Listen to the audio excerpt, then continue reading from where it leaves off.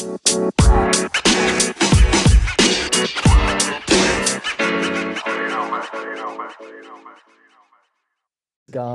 All right, folks, welcome back to the Be the Bright podcast presented by Ridge Supply. My name is Matt Hawkins.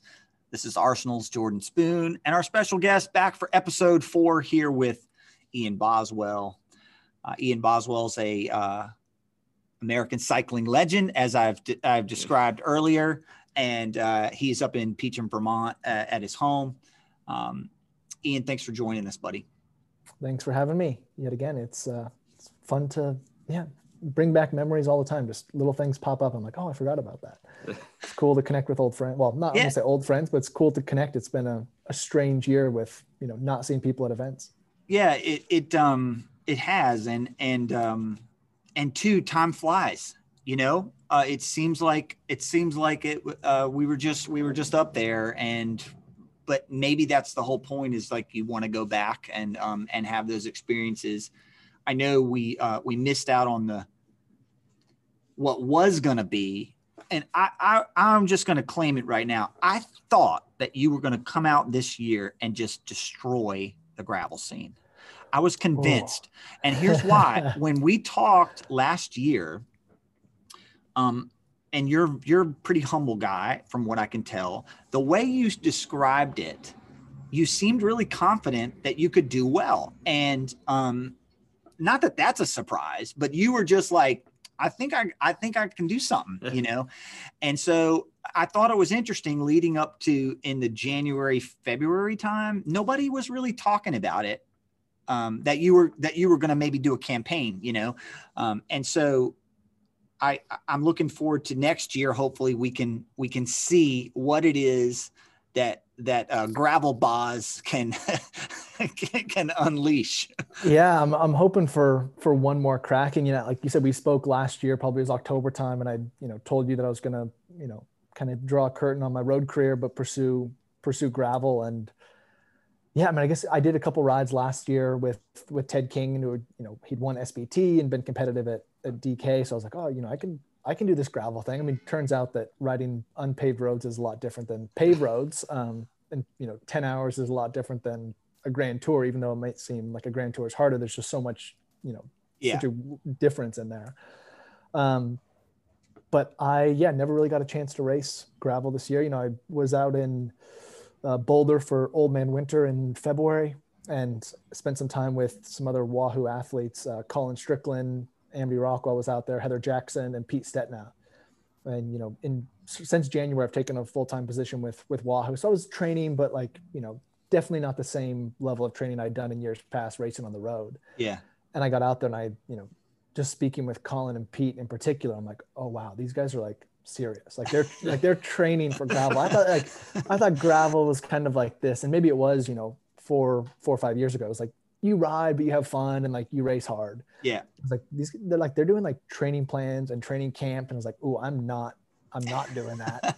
It's World Tour gravel now. It is. It's stepped up, and it's which is great. I think in many ways gravel isn't really defined yet what it is and kind of where its place is and I don't say what's proper etiquette, but people know road racing at the World Tour level is very serious and you're dedicated and that's your life. Yeah. Gravel's different. You have people such a wide range of people doing their first event, people who are full-time, training for specific events all in the start line together, which is awesome. Yeah. And I don't really know where I fit in that, somewhere between first and last, I would hope. But it's something this year, races didn't happen, and I'm really hoping to, I guess this year really made me realize I would love to have one season where it's a real full crack at gravel racing and just see what I'm capable of. And not as kind of I'm sure that I just can't wait till I turn 35 years old and can do masters racing. But until then, I'd like to give gravel, one really good go and just see what these events are all about, and, kind of see where I stack up compared to these other athletes. Cause it is, I have years of racing under my belt, but I just don't know. I've done 1 10-hour. I did a 200-mile ride in late May, 10 hours. And I was like, okay, that's a lot. But then, if you're in a race and you're distracted with other people and you're, worried about, getting bottles and the heat and everything, it's okay, I can see myself doing a 10-hour event, but yeah, it's something that's kind of still unknown to me. Gravel's much more individual, Yeah. for sure. And team tactics and group dynamics don't necessarily mean anything a lot of times. You know, it is just as hard to suck wheel in a group of 4 on on gravel than it is to pull or to, you know, whatever, because line relax. Choice and just attentiveness and all that stuff. And so it is different. But that's also what's kind of exciting about it too. And I think that's the thing that people are waking up to, is just how engaging the experience of actually racing on gravel is. Vice, you know, if you do a crit or you do a road race, most of the time you finish and you just have a laundry list of excuses why things didn't go the way you wanted them to, you know? I mean, and they're all real, or maybe you just didn't have it or you got beat. But on gravel, it's normally like the best person won, you know, like unless there's some mechanical, it is normally like a race of attrition, and whoever's the strongest and, you know, and put together the right race. And that's what's kind of neat about it. You know, it isn't just power to weight. It's, well, and I mean, and even, you know, kind of even talking about mechanicals, like that's your equipment choice. You know, if you decide to run and this is something that's like completely new to me, is like, you know, tubeless wheel setups and sealant do you put in. And I'm like, you know, up until, you know, this spring, I was still running tubes in my tires at, you know, 70 PSI, because that's what the tire said was the max pressure. I'm like, well, it says I can hold 70. I'm going to put 70 in there. So, you where's know, that's the team car? Where's the team car? Yeah, exactly. So, you know, it's like, you know, really, like I said, it's a very independent type of racing, and, you know, equipment choice is huge, you know, whether it's, you know, your clothing, are you going to wear, you know, some type of hydration pack, or you going to try to get feeds and aero bars, you name it. No aero bars, no aero. If you want to use aero bars, go race. I know, but you know, I'm just saying there's choices. There are. Yeah. And that's kind of the thing that's so fascinating about it, is everyone has, you know, their own little, you know, everyone has a trick up their sleeve, especially at the top end. You know, I know that Pete was saying that last year, so 2019 at that 200 race in Kansas, a 200-mile race in Kansas, he had a disc wheel set up with gravel tire. I'm like, really? Like that's like I mean, Pete, you know, credit to Pete, he owns, you know, kind of how he's approached it, but it's like, it's kind of like exploiting, you know, the event. It's like, just because there's not a rule doesn't mean you have to, you know, make them put in a rule because you decide to ride a disc wheel. Well, and one of the cool things I think about gravel too is that it's not anti-road road rules, but, you know, there's so many unwritten road rules and what's cool and what's not cool, or what. And then the thing about gravel is I feel like people are looking for advantages, but not cheating advantages, but like, you know, they're kind of like, well, maybe I can run a 45C tire instead of a 28, you know, maybe it's faster. And they're still figuring all that out. There isn't, and dude, the last like 5 years, the equipment choices and that are offered have just, it's exploded. It is hard to keep up with what's, I'm sure you're going to crush it. And you know, I've been seeing you've been riding e-bike lately, and I have. What's your thought on, I mean, that's like, you know, I mean, it's like you sold your soul to the devil or something riding the e-bike. So is this where World Tour pros go when they retire to? Yeah, you got to keep that speed up. No, I mean, when the whole e-bike movement first started, I was very much like of the mindset, like, hey, if you're not strong enough to, you know, pedal a bike up a hill, then maybe don't ride a bike. But, you know, I've like, my perspective is completely shifted. And like, you know, first my wife got an e-bike and I was like, this is awesome. And surprisingly, she is less, she likes it, but she's like still kind of in that mindset, like, oh, if I want a bike ride, I want to, you know, push myself. I'm like, Gretchen, now we can all of a sudden ride together. Like you can drop me. Like you should love that. You know, but I've like seen kind of what it's able to allow so many people to do, you know, and it's not just, you know, people who maybe wouldn't be able, for example, you know, the Peachum Fall Fondo, we talked about it. I could have used one. That it's exactly. And like, it's, you know, just to be able to enjoy it. Like, you know, it's 50 miles with 5,500 feet of climbing. Like that's It's there's one of like the a minimum longest level 50 of miles I've ever done. I will say that. Yeah. So if you can ride an e-bike and enjoy it, you might have more fun, and like, you don't have to be, I guess it comes down a lot to like, kind of just your moral values. Like you don't have to crush everyone or, steal people's KLMs. Matt would crush everyone. Having then. fun. That's the Yeah. problem. Yeah. Full power the whole time. We love it because down where we're at, most e-bikes, I just think of the top end of being like 28 miles an hour, and that just doesn't cut it down here. And I love that. Yeah. So we're like, yeah, bring your e-bike. It's fine. Like if you're not going 34, you just can't even hold a candle. But no, I think it's an interesting thing. I've actually, I've considered getting one, the new, Specialized Creos, I think they're called, right? The road kind of version. Honestly, I mean, they're expensive, so I wouldn't just do it on a whim, but I think it would be so much fun to go experience the same terrain that you normally ride with that technology and just see how it feels, Yeah. Well, I mean, we've spoken about how hilly it is here. Like there's so many times, for example, last night, Gretchen came home from work and it was, sun setting soon. She's like, hey, I want to do some exercise. Like, okay, she could go for a run. We could set up the kicker in the basement. She could do a ride. Yeah. I'm like, hey, let's go for a bike. Like, let's go for an e-ride. Because we both have an e-bike, and it's something that like we wouldn't necessarily at that point in time, get dressed and go for an actual ride because it's just too hilly and like you're not going to go very far.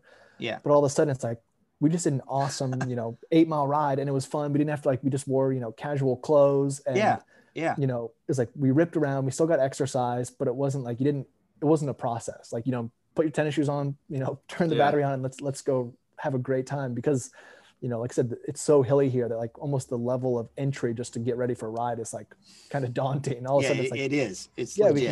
we can go ride together, and it makes it, I don't know. There's just so many I guess for me, the e-bike like allows me to ride and lets me ride in times when I otherwise don't want to gear up for a ride. Just like for sure. Instant, like, hey, let's just go.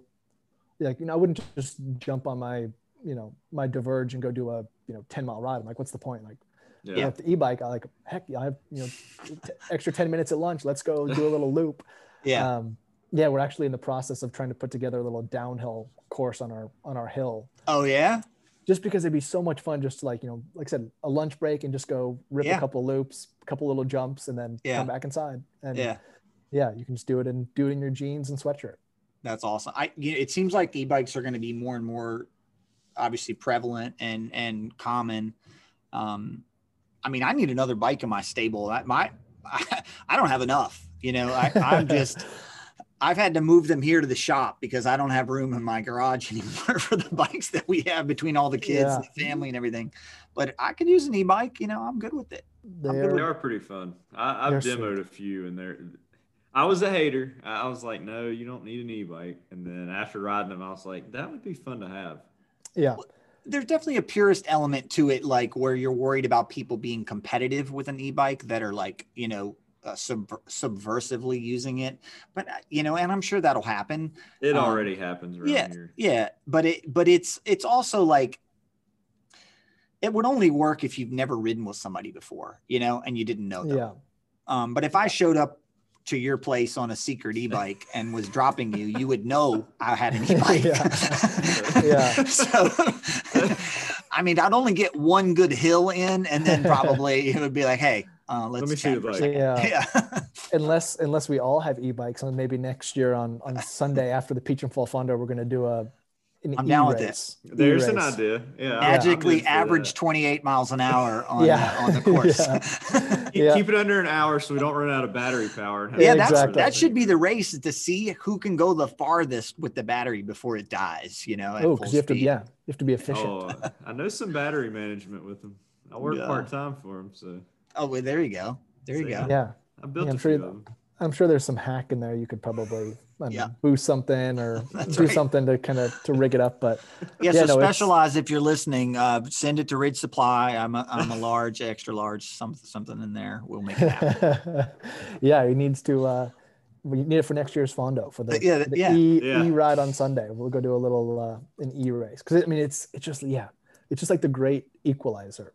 All of a sudden, you can ride with people you otherwise wouldn't be able to ride with. You go on roads maybe you otherwise wouldn't ride.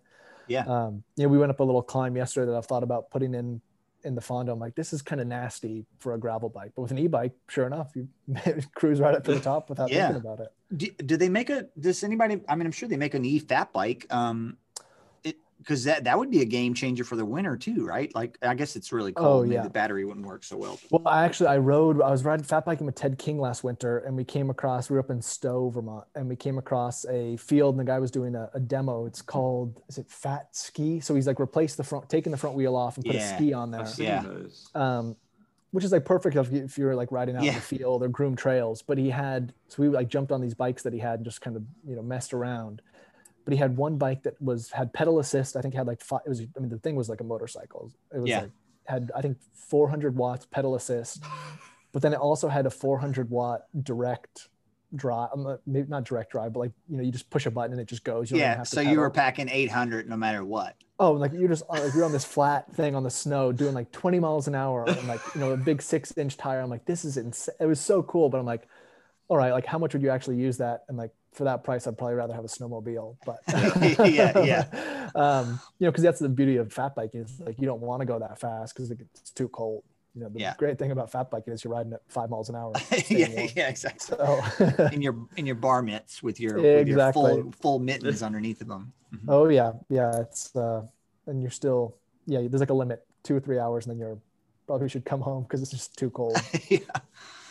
Well, dude, thank you so much for being here with us and taking the time out. If you don't follow Ian's podcast, he's got Breakfast with Boz presented by Wahoo. You can find that on all the podcast formats. Do you guys do video at all, like YouTube? No, we've talked about it, but my Wi-Fi is probably the biggest limiter for us doing a YouTube type series. You need one of those giant satellite dishes or something like that from the 80s that somehow gets you internet now. But, I know. Yeah, we're talking about sending rockets in space, but I can't get cell phone service at my house. Yeah. Well, we really appreciate it, dude, and we look forward to seeing you soon. Come visit us in North Carolina if you need to get away this winter. You've threatened that before, but I don't even know if you can stay with us, or we'll just send you to the hotel. But we can at least ride bikes when you get here. Sounds good. But thanks for being here, Ian. This is episode 39. We're not at 40 yet. Almost there. We'll have to have you back, and we'll have to chronologically document the destruction of the 2021 gravel season by Ian Boswell. Let's do it when it does happen. Race updates. That's right. Yes. Thanks, Matt. Thanks, Jordan. All right, guys. Thank you. Appreciate it.